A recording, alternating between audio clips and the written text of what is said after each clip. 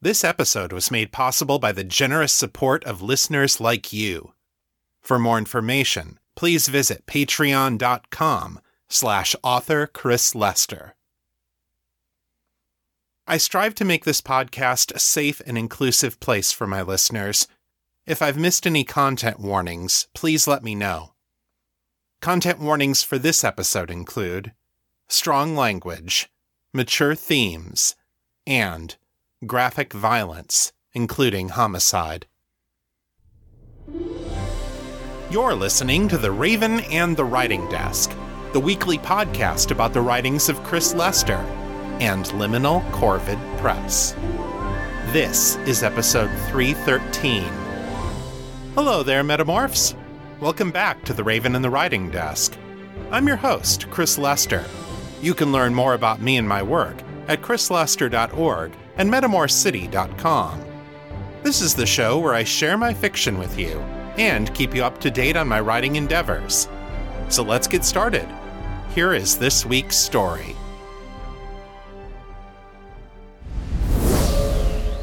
Today I'm bringing you chapter 54 in my Metamorcity novel, Making the Cut. If you're new to the show, go back to episode 259 to hear this story from the beginning. The following recap will contain spoilers. In last week's episode, Miriam led Brian, Fiona, and Daniel to a factory on street level, where she claimed to be setting a trap for Victor Henkavos. Ostensibly, the three younger Sais were there to help Miriam ambush Victor, to kill the rogue telekinetic before he can hurt anyone else. But Miriam's story fell apart when she claimed that she was using Abby Preston as bait for the trap. Daniel knows that's a lie, because Abby came to him in secret at Eastside General Hospital, where she is being given asylum under an assumed name. Knowing this, he very sensibly asked Miriam why she would tell them that Abby was here, but before he had even finished asking the question, Fiona leapt into action. She snapped one of Daniel's tonfa sticks roughly in half, making a pair of improvised stakes. Then she tossed one to Daniel and lunged at Miriam with the other. But Miriam is one of the most powerful egoists in the world, and for the last 6 months or so, she has also been a vampire. She flickered out of the way of Fiona's attack and appeared on top of one of the heavy wooden crates that fill most of the warehouse. There, she delivered an ultimatum. The vampire prince has ordered her to capture Brian and Fiona in retaliation for their roles in a destructive raid against his holdings. If they surrender to her, it will stop the cycle of violence. It will be degrading, but she promises to treat them more kindly than she was treated. Miriam's revelation confirmed something that Fiona had figured out before they had even left the subway station. While Miriam's body looks alive, its pheromones are all wrong. This was one of the small loopholes in Malcolm's orders that Miriam had been counting on to give Fiona and Brian a chance at escaping capture. Fiona had walked into the trap anyway because she thought that Miriam was holding Abby, and that she and Brian were her only hope of rescue. Fiona had tried to keep Daniel off the mission because she knew that they were very likely walking to their deaths. But, like it or not, Daniel's fighting skills might now be the key to their survival. As other vampires closed in around them, Miriam pressed the young Teeps to make their choice. Will they surrender to her or not? "We'd rather die," Fiona said. Nodding sadly, Miriam ordered her minions to close in.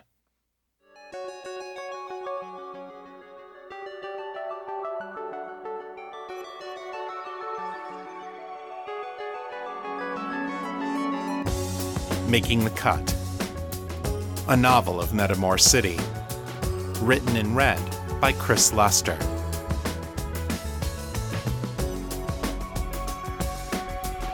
Chapter 54.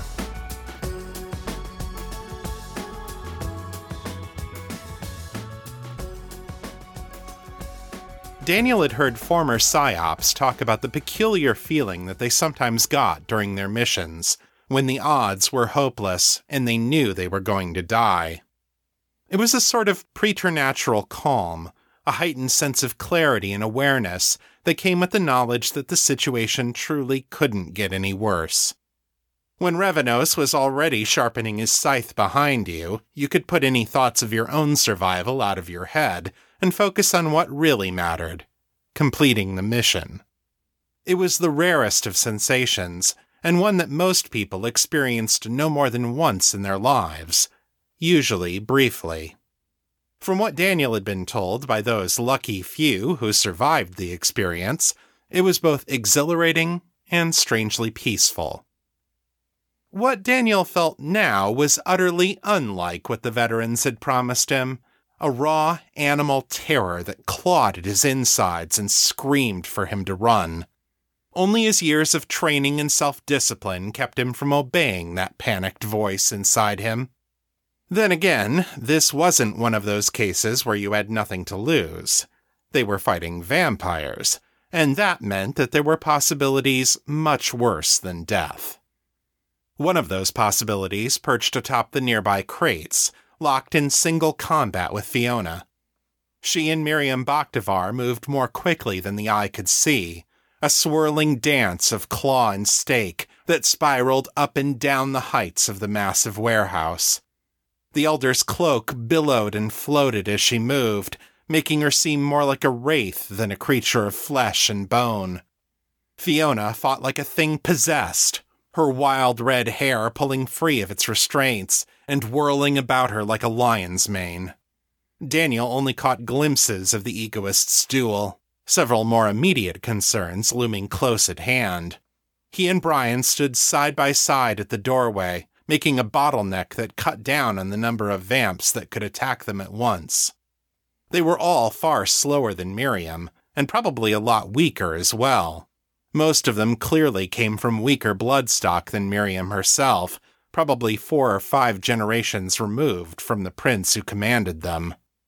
Still, even the weakest was as strong as a strong man, and they outnumbered Daniel and Brian 7-1. "We can't stay here," Daniel panted, after Brian threw back the latest wave of attackers with a blast of lightning from a nearby power conduit. Brian glanced up at the 2 egoists, then back at the vamps, who were already picking themselves up. "We can't leave her either." "Who, Fiona or Miriam?" Brian's face twisted, grief flickering into anger, then gone. "Either one." Daniel nodded, then wiped the sweat out of his eyes and readjusted his stance. "You got a plan?" "More of an idea." Brian's eyes slid over to him. "Can't do it without you." The vamps started closing in again, most of them angling toward Daniel and away from Brian. "I'll take it," Daniel said. "Right then, just hold on tight." They were almost on him now. As Daniel set himself to dodge one vamp and take the second one down at the knees, he just had time to wonder, hold on tight to what? The answer came in the form of the large iron loading hook from the gantry crane, and the ponderous, heavy crate hanging from it. It swung down bare centimeters from Daniel's head, and plowed into the onrushing vamps like a bowling ball through 10 pins. The crate tore free from the hook on impact, and tumbled across the floor, scattering heavy machine parts that landed like sledgehammers on the unfortunate vamps. The now empty hook swung around in a turn that was too sharp to be natural, then slowed as it approached Brian's outstretched hand. He grabbed hold of the hook as it came past, and Daniel wrapped his hands around the braided steel cable. The metal trembled under his hands as Brian propelled them up into the rafters, setting them down atop the narrow tracks of the gantry. The beam was only 2 decimeters wide, but Daniel found his footing swiftly. Brian, less sure on his feet, straddled the track and held on with both legs and one hand. "You gonna be all right up here?" Daniel asked, still breathing hard from the exertion. Brian nodded once, scanning the floor below them with a tactician's critical eye. "From here I can even the odds. Just keep them off of me." For once, the vampires' desire to take them alive worked to their advantage. Daniel and Brian would have been sitting ducks up here for anyone with a gun, But the vamps were armed only with nets, chains, and shock sticks, as well as their own teeth and claws. If they wanted Daniel and Brian, they'd have to come up here and get them. It only took a moment for the vamps to spot Daniel and Brian on their new perch, but 3 precious minutes passed before they found their way through the maze of crates and located the access ladder at one end of the gantry. During that time, Brian turned the entire warehouse against them. Catwalks pulled free from their supports and fell on them, pinning them under hundreds of kilos of steel. Chains came alive in the vampires' hands, wrapping around their legs and binding their arms behind them. Levers and gears broke free from machinery, turning into makeshift spears and whirling saw blades. By the time the first vampires reached the bottom rungs of the ladder, Brian had cut their numbers down by half. Daniel fought down the churning fear inside him and focused on the moment. 2 of the vampires were scrambling up the ladder, lizard quick, one following close behind the other. Daniel thought about throwing something at them, but the angles were bad, and the only things he had at his disposal were his knives, his one surviving tonfa, and one of the rough stakes Fiona had made from the other. He could reach down and try to stab at them, but he knew the speed of the vamp's reflexes, and he didn't want them pulling him off the gantry while he was off balance. Instead, he hung back just out of arm's reach, his body centered atop the narrow track. He struck as soon as the first vampire's head appeared, snapping a front kick between the creature's eyes. The vamp saw it coming and dodged to the left, straight into the low round kick Daniel used as a follow-up. The force of the blow caught the vampire off balance and sent him tumbling off the ladder. He struck his companion on the way down, but the second vamp held on and kept climbing, moving more slowly and keeping a firm grip on the rungs.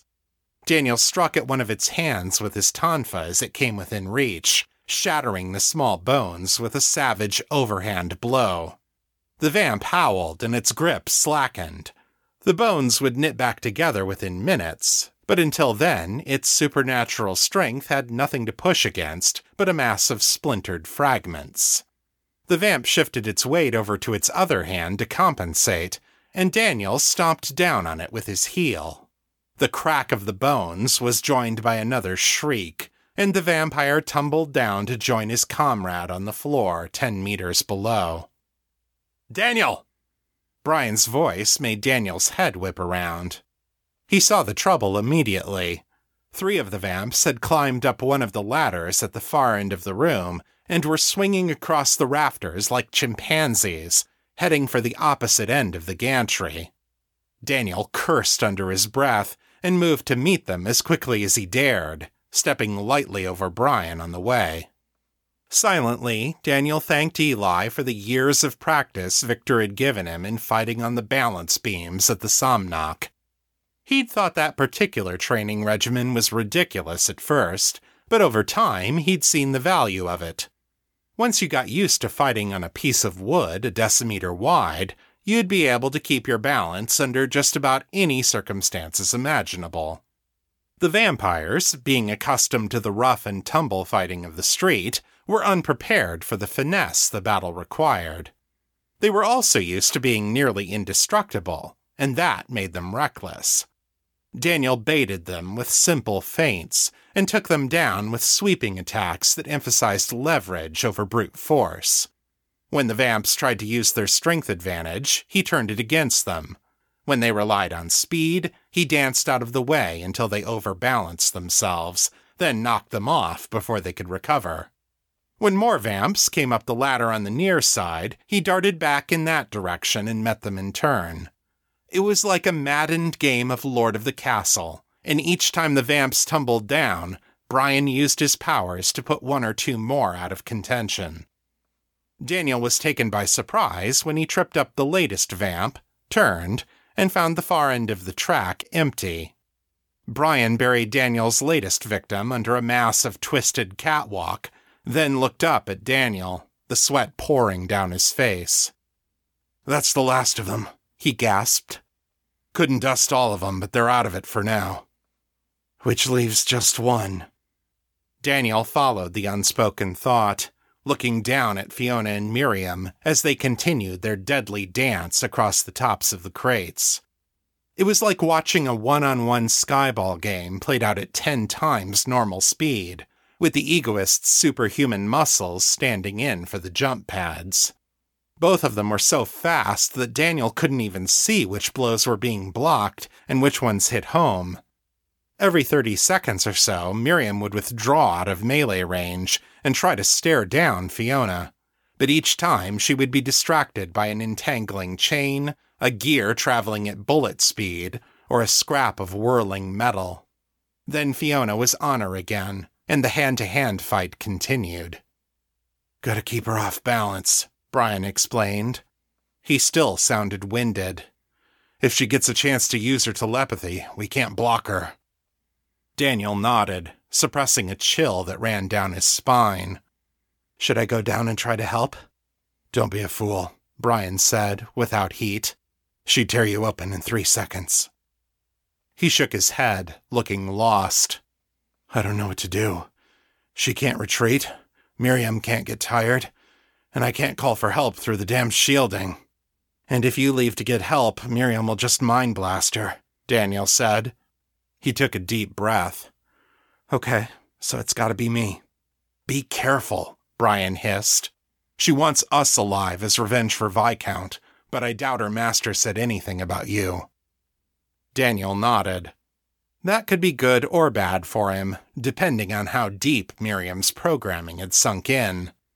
He grabbed the big loading hook from its resting place at Brian's side and prepared to swing for the exit, hoping that he could roll with the landing and avoid breaking anything. As his muscles tensed to leap, though, he heard Fiona cry out. Looking down, he saw that the 2 women had stopped on a tall stack of crates almost directly below him.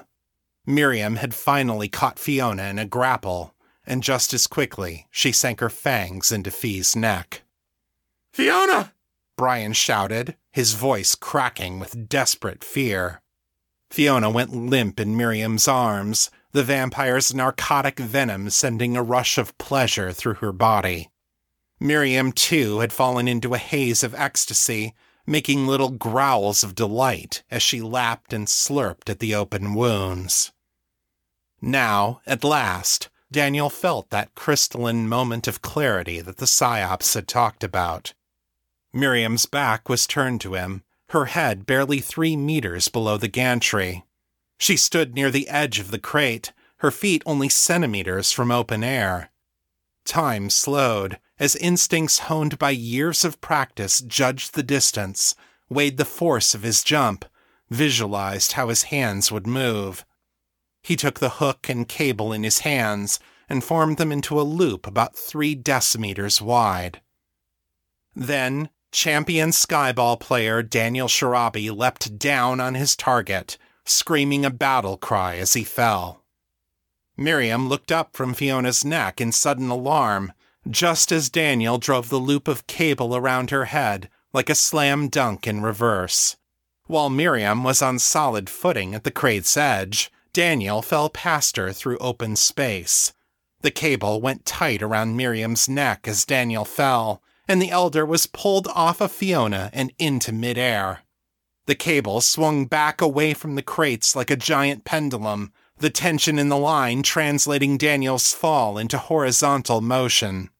Daniel held on for dear life as the pendulum swung through the low point in its arc, then up, until it came to a stop on the other side. He hovered there for an instant, Miriam dangling helplessly above him, and then the pendulum swung back the way they had come, where Fiona was waiting with stake in hand. Egoist-enhanced strength lashed out, burying the broken tonfa to the hilt in Miriam's heart. The vampire instantly went limp, like a marionette whose strings had been cut. An instant later, Daniel slammed feet first into the side of the crate. A loud crack and a flash of white-hot pain told Daniel that his heels had broken on impact. He held on, somehow, as Brian let out the cable and lowered him gently to the ground. Daniel held up his legs and let Brian set him down on his ass, sparing his feet any further agonies. With as much focus as he could muster, Daniel tapped his healing power and channeled it into his legs.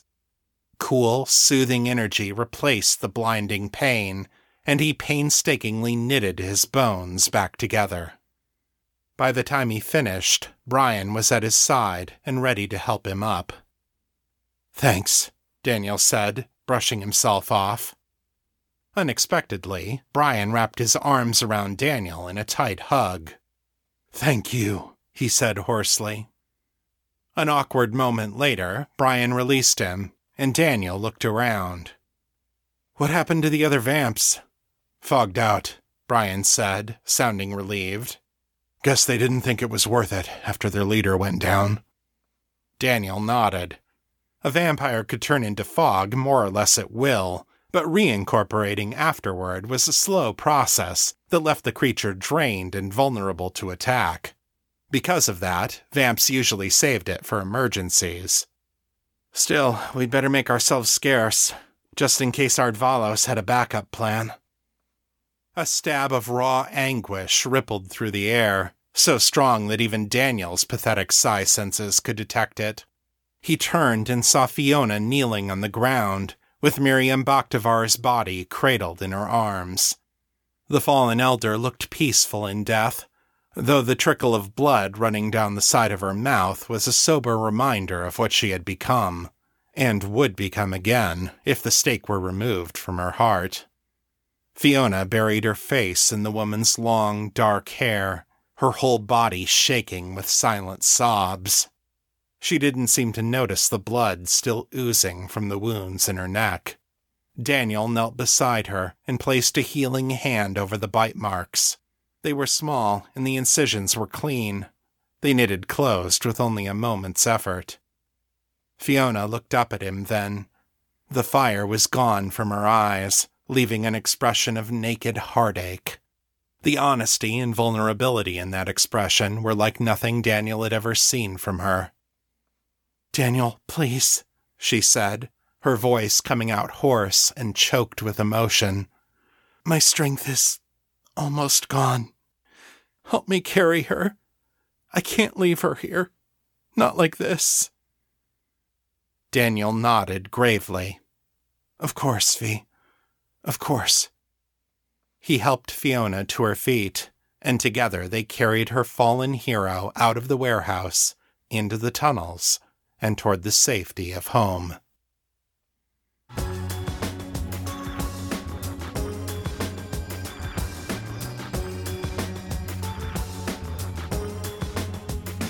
And that's the end of Chapter 54.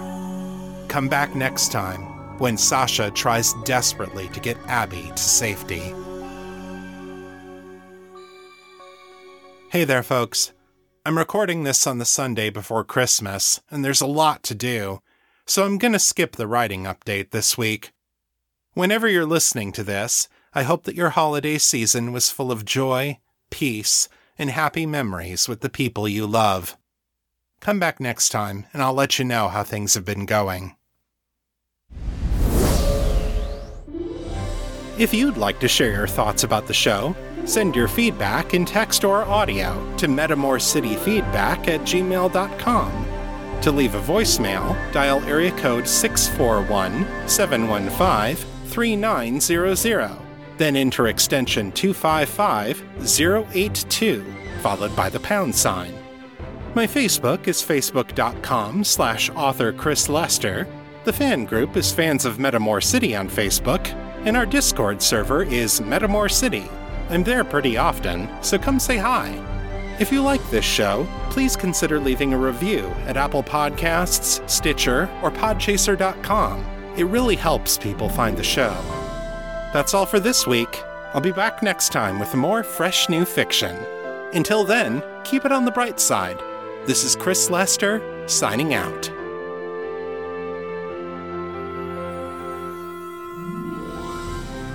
The contents of this podcast are copyright 2021 by Chris Lester and Liminal Corvid Press. The show is released under a Creative Commons, Attribution, Non-Commercial, No Derivatives license. So don't change it, don't sell it, but feel free to share it all you like. For more information about this license, please visit creativecommons.org.